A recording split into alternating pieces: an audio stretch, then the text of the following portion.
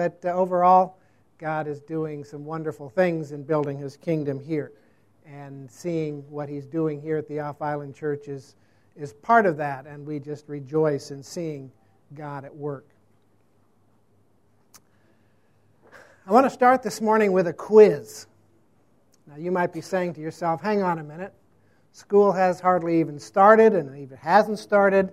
And besides that, I'm a substitute teacher preacher, so what on earth do I think I'm doing giving you a quiz?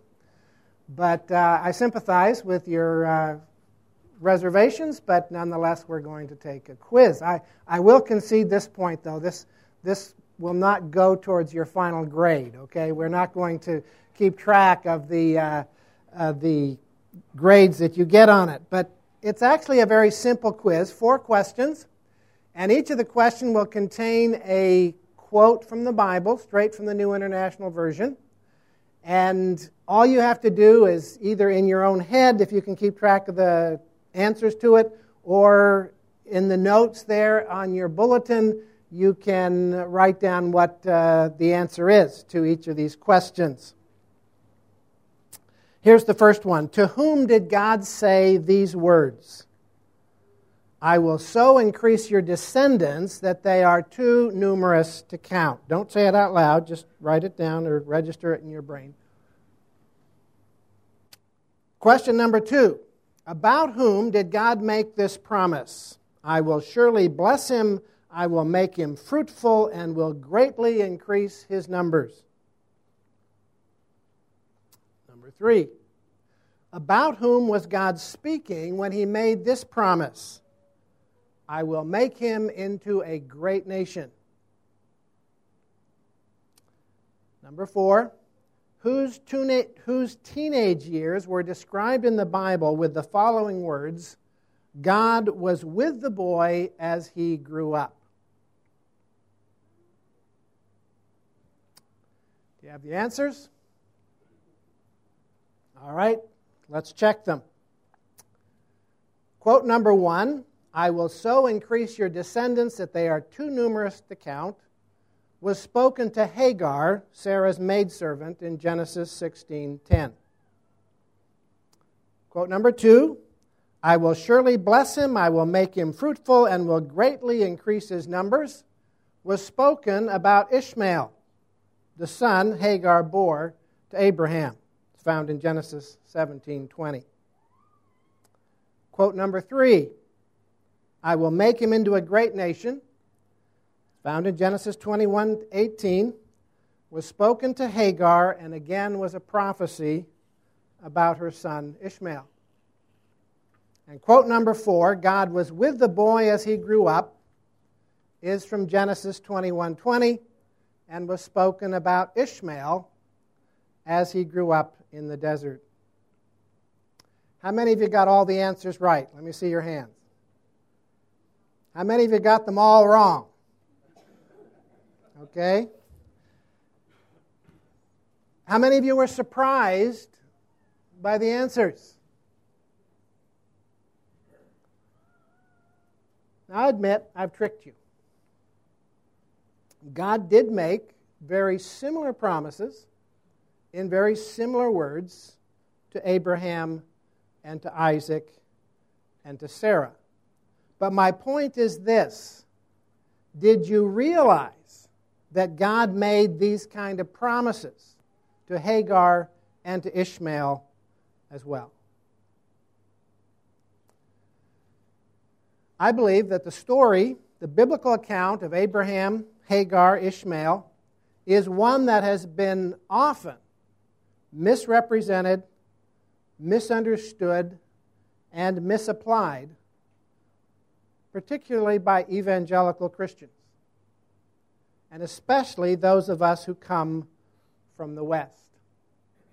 And since we have all come to live and work in this region of the world among Ishmael's descendants, I believe it's important that we have an accurate understanding of this biblical story. So today we're going to look at the story again, look at it for ourselves, and see what really happened.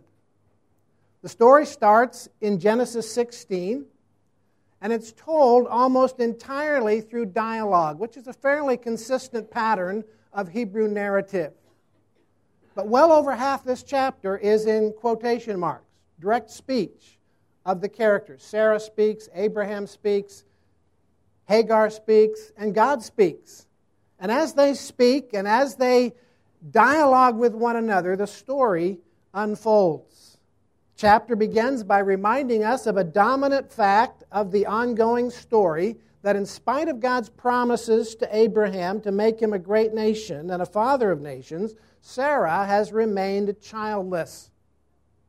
The clock is ticking remorselessly. Abraham is now in his mid-80s. Sarah is only 9 years younger. God has promised to give Abraham a son from his own body. Maybe you remember he came and said, may my chief servant live in your sight. And God said, no, it's going to come, the heir, the promise is going to come through your own body. But still, nothing has happened to fulfill that promise. Sarah opens the chapter with a speech in verses 1 and 2. Now Sarai, Abram's wife, by the way, I know I'm going to go back and forth between Sarai, Sarah, Abram, Abraham. Halfway through the story, God changes their names, and I'm not with it enough to keep track of where I am in the story. So if I use Sarah, Sarai, you understand.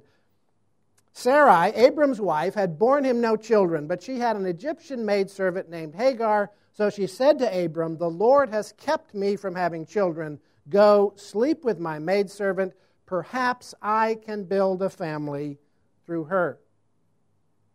Now, as strange as this seems to us, we need to remember that this took place in a cultural context in which both polygamy and slavery were commonly accepted practices of the day. Now, in this case, by custom, the slave girl in question would become a second wife to Abraham, but she would remain in status a slave to her mistress Sarah. And any child born to that union would be considered legally a child of Sarah. Now, we've got to be careful not to judge them by our own cultural standards or by our more complete understanding of the revelation of God in regard to marriage. This was common practice. If you read on in the book of Genesis, in the book of Genesis, you'll find the same practice happening with Jacob and his 4 wives.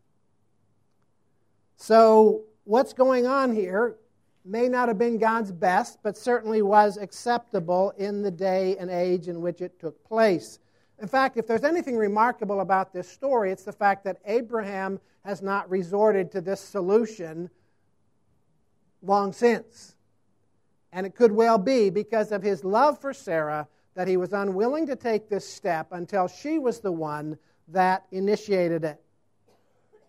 Verse 2 goes on to say that Abram agreed to what Sarai said. Remember the promise of God, you shall have a child from your own body. So this is, in his mind anyway, in keeping with maybe this is what God had in mind. So Sarah gives Hagar to Abraham as a second wife, and the plan works. It's successful. Hagar becomes pregnant, and just as they had envisioned it, this would be the fulfillment of their dreams, the fulfillment of God's promise to Abraham that he would have a son from his own body, and the promises of God could be fulfilled. All they had to do now was wait for 9 months. The child would be born, belong legally to Abram and legally to Sarah. Don't you love it when a plan comes together? But what they had failed to reckon with is the emotional and relational havoc that their plan would cause. We're told that when Hagar realizes she's pregnant, she began to, the scripture says, despise Sarah. Now, personally, I think the word despise is too strong a word for the context and the Hebrew word that's used here. The sense of the word is that Hagar began to treat Sarah as insignificant or less worthy of respect. It's not a dislike, it's a, I'm better than you. I got pregnant. You didn't. And I'm carrying the heir of the household in my womb, and you're not. And so, on top of the inevitable jealousy that Sarah was no longer feeling, this attitude of disrespect, this power play going on in the home, which is almost inevitable, by the way, in polygamous homes, as those from polygamous homes will tell you, began to take its toll on the peace of Abram's household. And this situation becomes more than Sarah can bear. Yes, it was her idea, but she doesn't like what's happened. And so the second speech in the chapter is also by Sarah, found in verse 5. Then Sarai said to Abram, "You are responsible for the wrong I am suffering. I put my servant in your arms, and now that she knows she is pregnant, she despises me. May the Lord judge between you and me." Well, as so often happens, when things don't go the way we want, we look for someone to blame, don't we? In this case, Sarah turns her anger against Abram. Now you say, that's not fair. This was Sarah's idea. Well, first of all, blame rarely has anything to do with logic, does it? If we're really bottom line honest. We just have to find somebody to vent our displeasure at. And on top of that, you've got to realize the bind that Abram was in. I mean, he's got to be happy that Hagar is pregnant, right? But how does he show that joy without arousing Sarah's jealousy and Sarah's suspicion? Anything he does is going to be treated as suspicious and as a cause for more displeasure. And so this tension in the home becomes more than they can cope with. Sadly, the next verse reflects no credit on either Abram or Sarai. "Your servant is in your hands," Abram said. "Do with her whatever you think best." Then Sarai mistreated Hagar, so she fled from her. Abram here is not acting as the head of the home. He is acting irresponsibly. He's saying, you take care of it. You manage it. Sarai gives in to her baser nature and begins, we're told, to mistreat Hagar. The word for mistreat literally means to humble her. Okay, you've got her, number one, playing for a larger place in the home, and Sarai's putting her in her place. At every chance she gets, she reminds her, you're the slave. You're still a slave. The baby born to you may be born to you physically, but he's mine legally. And so she starts to bring Hagar down. And we're told that Hagar finally gets to the place where she can't tolerate any longer, and she runs away. Now, I do not think that's what Sarai wanted. I know it isn't what Abram wanted. This woman is carrying his child. The heir, the promised heir of God, in his mind anyway, just left. But it's more than Hagar can do. It's her way of coping. And it's now in this situation that God enters the story. It's interesting to me, this is the very first occurrence of the angel of the Lord appearing in the pages of Scripture. Now, if you trace this rather mysterious angel of the Lord, you'll find that it is actually God himself appearing to key people in the story in an angelic form. You'll see the angel of the Lord, and then in the middle of the dialogue it says, "And the Lord said," and the Lord said. So it's obviously God appearing in a visible form, yet it's God himself. And it's interesting that it's to Hagar, this Egyptian slave girl, is the very first time that happens in all of Scripture. And this is what the angel said, God himself speaking. "The angel of the Lord," verse 7, "found Hagar near a spring in the desert." It was the spring that's by the road to Shur. "And he said, 'Hagar, servant of Sarai, where have you come from and where are you going?" "I'm running away from my mistress Sarai," she said. Then the angel of the Lord, his words were very clear to Hagar. The angel of the Lord told her, "Go back to your mistress and submit to her." Don't run away. That's not going to solve things. Go back. And then he gives her these reassurances, these promises. The angel added, "I will so increase your descendants that they will be too numerous to count." The angel of the Lord also said to her, "You are now with child, and you will have a son. You shall name him Ishmael, for the Lord has heard of your misery. He will be a wild donkey of a man. His hand will be against everyone, and everyone's hand against him, and he will live in hostility toward all his brothers." Now, these words lie at the heart of much of our misunderstanding of Ishmael and of God's attitude toward him. It has led many to believe that God is pronouncing a kind of judgment or curse on Ishmael and his descendants. Now, that's a rather strange conclusion to draw in light of the fact that God spoke these words to reassure Hagar and encourage her to go back to Abram's tents. So the question is, do these words constitute a blessing or a curse? And I would answer by saying neither one. They constitute a prophecy about Ishmael's life and about his character as a man. So the question then is it a positive prophecy or a negative one? Well, that's a little more difficult to answer because the words are open to different interpretations. For example, the reference to him being a wild donkey of a man, I believe, is an admiring analogy. The wild donkey, the wild ass, is a specific species of creature known as the onager, or the wild donkey or wild ass of the Middle East. It's an animal related to the horse. Look it up in a dictionary. You'll find it's described this way. Onagers are a little larger than donkeys and are more horse-like. They're short-legged compared to horses. They have a black stripe bordered in white that extends down the middle of the back. They are notoriously untamable. So it was a creature that was known for, and in the culture of the day, often admired for its strength and its wild, independent, untamable nature.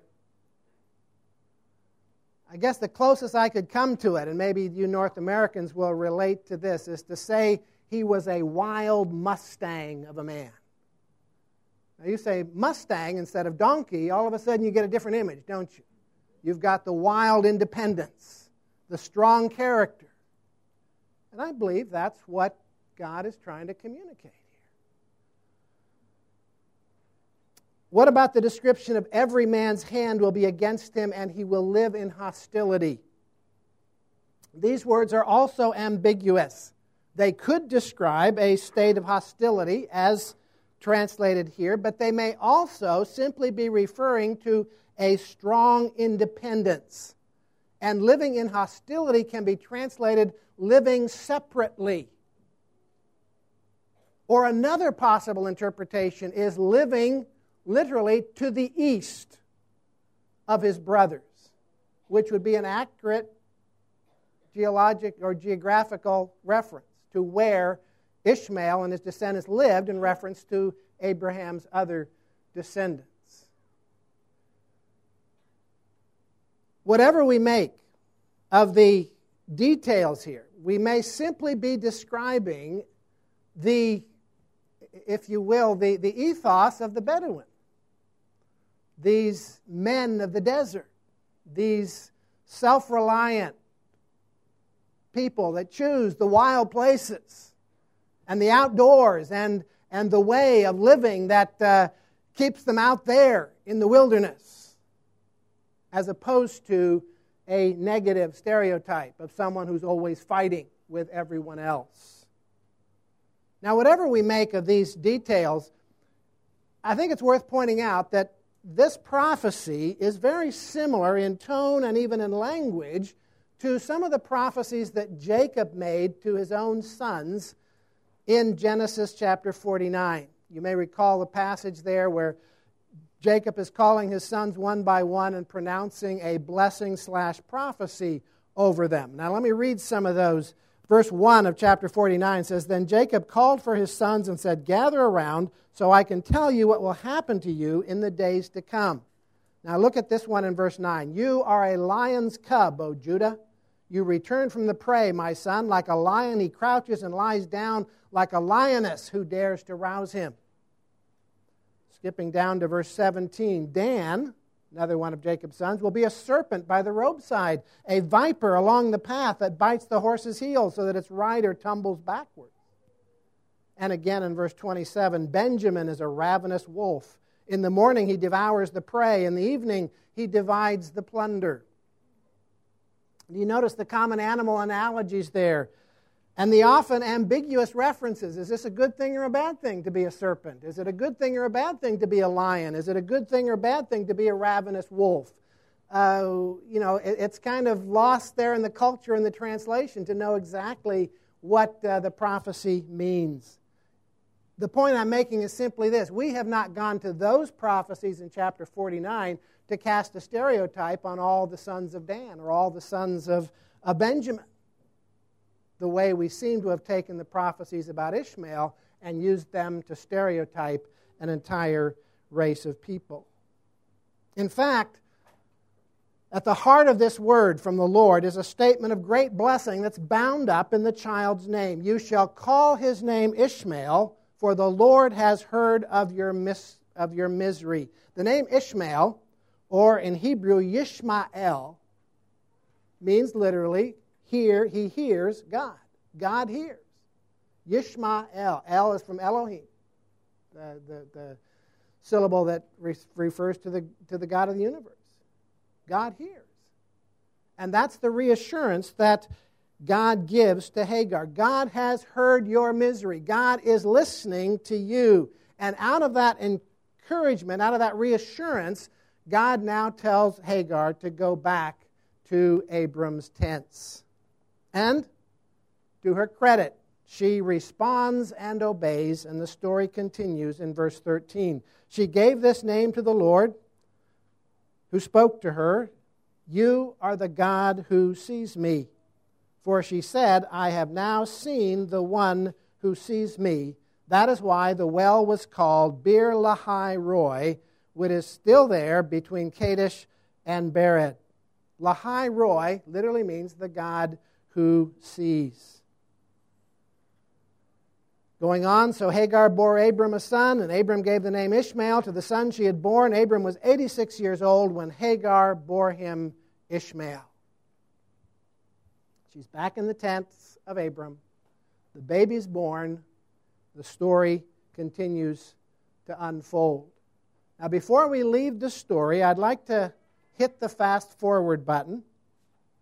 Run the story forward 16 years and 5 chapters to chapter 21. To just sketch the intervening years, the child of promise, Isaac, has now been born. Ishmael, the beloved and only son of Abraham for 13 years, is rapidly being relegated to a secondary status. In chapter 21, a great party is held to celebrate the weaning of Isaac. Great occasion in the family, and on that occasion, the smoldering jealousies of the household erupt once again. At the party, Sarah sees Ishmael laughing at, mocking, or teasing Isaac. Any of you have siblings? Ever done any mocking, any laughing, any teasing? But it was more than Sarah could tolerate. And so she comes to Abram in verse 10, "Get rid of that slave woman and her son." For the slave woman, her son, will never share in the inheritance with my son Isaac. Get rid of those two. I cannot tolerate them anymore. Now we're told that Abram was deeply troubled by this, as he would be. Ishmael was his son, his only son for 13 years. Even though he understands now that Isaac is the son of promise and he's rejoicing in Isaac, he still has a father's love for Ishmael. And yet, here again, God breaks into the story. He comes to Abraham and reassures him with these words in verse 11 to 13. The matter distressed Abraham greatly because it concerned his son, but God said to him, do not be distressed about the boy and your maidservant. Listen to whatever Sarah tells you, because it is through Isaac that your offspring will be reckoned. I will make the son of the maidservant into a nation also, because he is your offspring. Don't be troubled about Ishmael or Hagar, God tells him. Sarah, on this occasion, is right. Isaac is the son of promise. It is time for these two sons to be separated. Do what Sarah says. Send them away. I'll take care of them. And so Abram does what he's told. He gets food and water together, supplies them for the journey, and sadly sends Hagar and Ishmael away. Well, you probably remember the story. The trip goes badly. They become lost in the desert.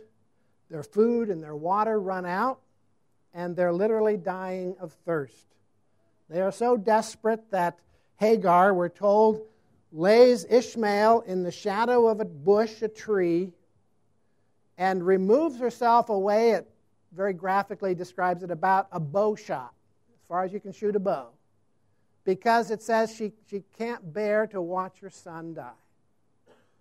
And as she sits there in desperation, the Scripture tells us she began to weep. And we can picture this desperate mother weeping great sobs for her son. But then something remarkable happens. Scripture tells it simply, God heard the boy crying. Uses those very words twice, a clear reference to the name, Ishmael, God hears. And here's Ishmael crying in the desert. God heard the boy crying. God hears. And the angel of the Lord appeared again to this Egyptian woman and again promises to make Ishmael into a great nation. He then opens her eyes to see a well very near at hand, full of water, and the two of them are saved. And to that story, the writer adds this wonderful little footnote in verse 20. He says, God was with the boy as he grew up. He grew up in the desert, an archer, a man of the wild places, and God was with him. Let's fast forward one last time, this time almost 75 years to Abram's funeral, found in Genesis 25, verse 8 and 9. Then Abraham breathed his last and died at a good old age, an old man and full of years, and he was gathered to his people. Listen to this. His sons, Isaac and Ishmael, buried him in the cave of Machpelah near Mamre in the field of Ephron, son of Zohar the Hittite. Clearly, there's been contact over the years, hasn't there? There's been some family reunions, particularly after I imagine Sarah died and that jealousy was laid to rest. Maybe they met at a particular oasis every year in the spring and renewed the contact. Now, I'm using my imagination there, but I'm not using my imagination here. The two sons of Abraham came together at his death to honor their father in burial. That's the story. I think it's kind of a neat story, don't you? I think it's a story of God's grace and of God's love. Let's first of all use the story to clear up some rather common misconceptions about the story that have grown up and somehow stuck in the thinking of many. The first misconception is that Ishmael the father of the Arab peoples, was somehow cursed by God or banished or sent into exile and shame as kind of a negative character that we're glad to see gone. The second misconception out of that is that the role of the Arabs, the Ishmael's descendants in history, is primarily a negative one.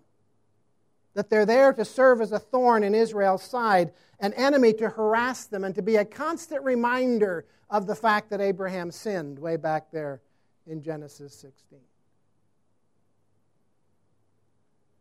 Maybe you've heard those kind of sermons after you read the story in Genesis 16 and say, now look at this. The Israelites are having, or the nation of Israel is having all kinds of trouble today with the Arabs. They wouldn't be having that trouble today if Abraham hadn't sinned back there in Genesis 16. So we've kind of wiped out a whole race of people and said, well, they're just there to punish Israel, to punish Abraham. And I would suggest to you this morning that neither of these misconceptions will stand up to a careful reading of either the biblical text or of history. It's clear to me in these chapters that God loved Ishmael. And He loved Hagar. He cared for Ishmael. He was with him when he grew up. He promised and then fulfilled His promise to make him into a great nation. He says he's an independent character. He's a wild guy. He's a guy that loves the desert places. But I'll be with him, and I'm going to bless him. I don't see a negative here in God's attitude towards Ishmael.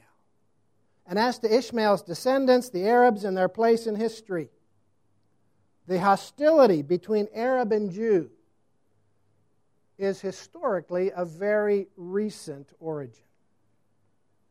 And down through their history, Israel had an abundance of enemies that weren't descended from Ishmael. In fact, God simply said to them, when you obey me, I'll give you peace. When you disobey me, I'll bring enemies against you. Philistines, Syrians, Assyrians, Moabites, Midianites, Babylonians. None of these had any relationship to Ishmael. God brings enemies to punish them. That was the covenant He made with them at Sinai.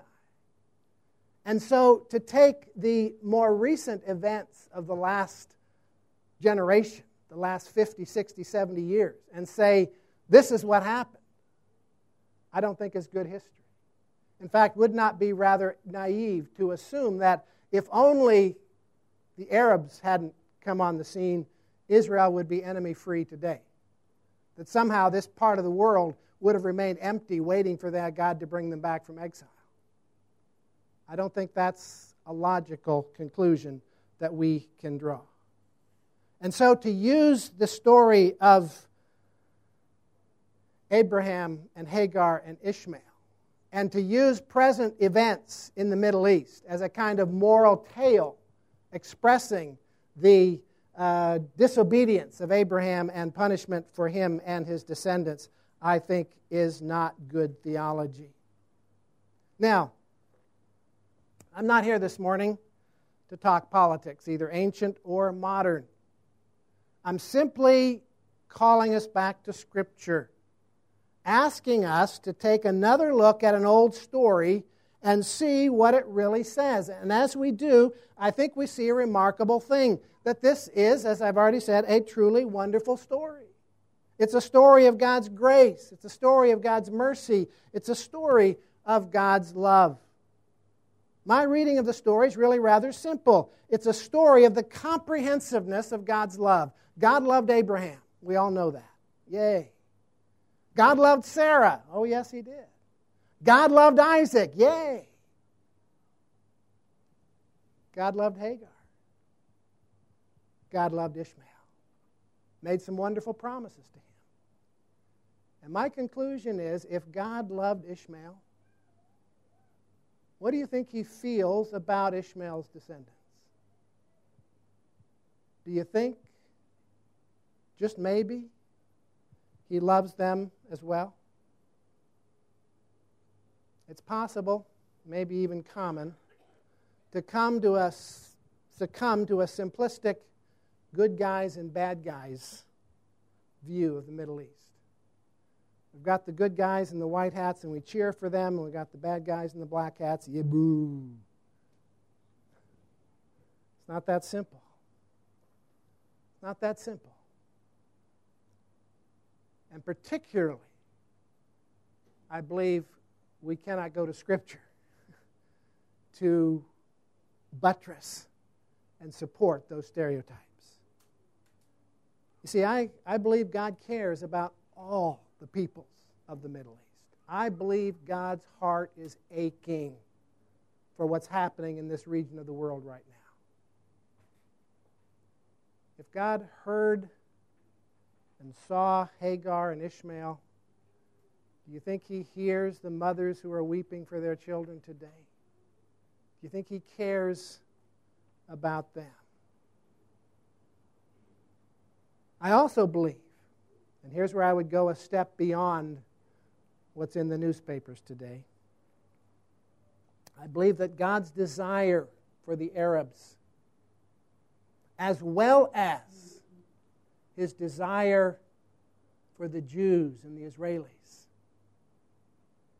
is for both of these great peoples, descended from Abraham, to come to faith in the ultimate Son of Abraham, Jesus, Messiah. And that is the only hope for either race of people. And could it be that that's why God's brought you and me to the Middle East?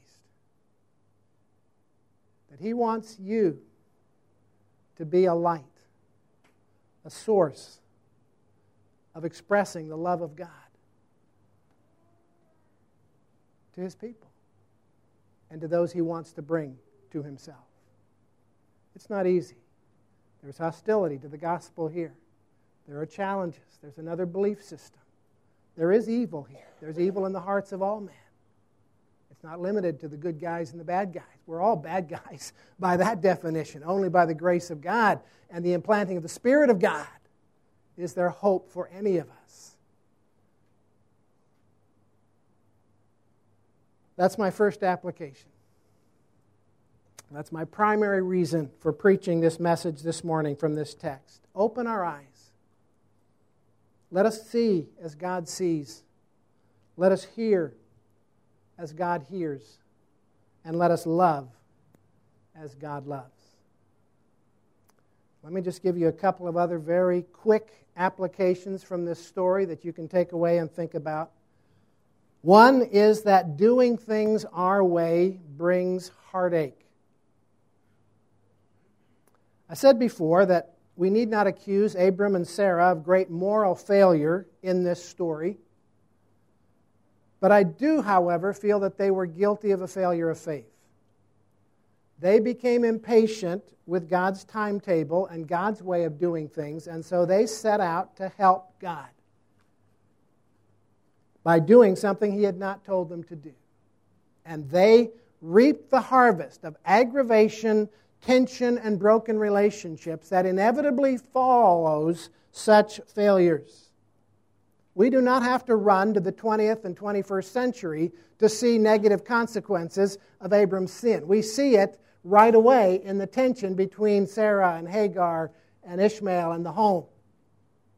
And the loss of the peace of his home over those years was the price that they paid for going ahead without God. Yes, God's grace was at work for Hagar and for Ishmael, but Abraham and Sarah paid a price for their disobedience. And we always pay a price for our disobedience when we try and take a shortcut and help God out rather than waiting for Him to deliver on His promises. The Scripture says the blessing of the Lord brings wealth, and He adds no trouble to it. The blessing of the Lord, that's where good comes. And when we wait for His blessing, we don't get the harvest of trouble that accompanies it the way we do when we do things our own way. Second, submitting to God brings blessing.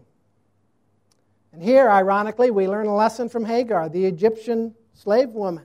She submitted to God's instructions. She went back to Abraham and Sarah and their tents, regardless of how difficult it was. And God blessed her with a son, and by making that son into a great nation. Now, maybe you today are struggling with a difficult situation, and you're tempted to run away. It's interesting to me that when the angel of the Lord came to Hagar that first time, he said to her, "Where have you come from and where are you going?" She only answered part of that question. She said, "I'm running away from my mistress Sarah." She didn't have a destination. It doesn't say where she's going. She's just running. And friends, that's never God's will. God may call you somewhere different, but He never calls us to simply run away. And if that's what you're tempted to do today, I would urge you to take another look. And maybe God is calling you to do what He called Hagar to do. Go back and submit. Difficult as it is, and I'll bless you there. Hang on. Do what I've asked you to do. The final application, God sees, hears, and knows our heartaches and our dilemmas. And that's revealed in the names in this story. Ishmael, God hears. El Roi, God sees. And when God hears and God sees, He also comes and answers. Scripture says that God found Hagar in the desert. And the word found implies He was looking for her. He actively sought her out. He came to her to meet her needs. So if you find yourself weeping today, if you find yourself in a place of desperation, sobs shaking your body, cry out to God and know that He hears. If He heard Hagar out there in the desert, He's hearing you. If He sees Hagar and Ishmael out there under the desert, He sees you. And He knows you're not alone. He will deliver you. Let's close in prayer. Father, thank You for the Scriptures. If we need to adjust our thinking, help us to make that adjustment. If we need to think some more about these things, help us to take the time to think them through, to search the Scriptures and see what it says.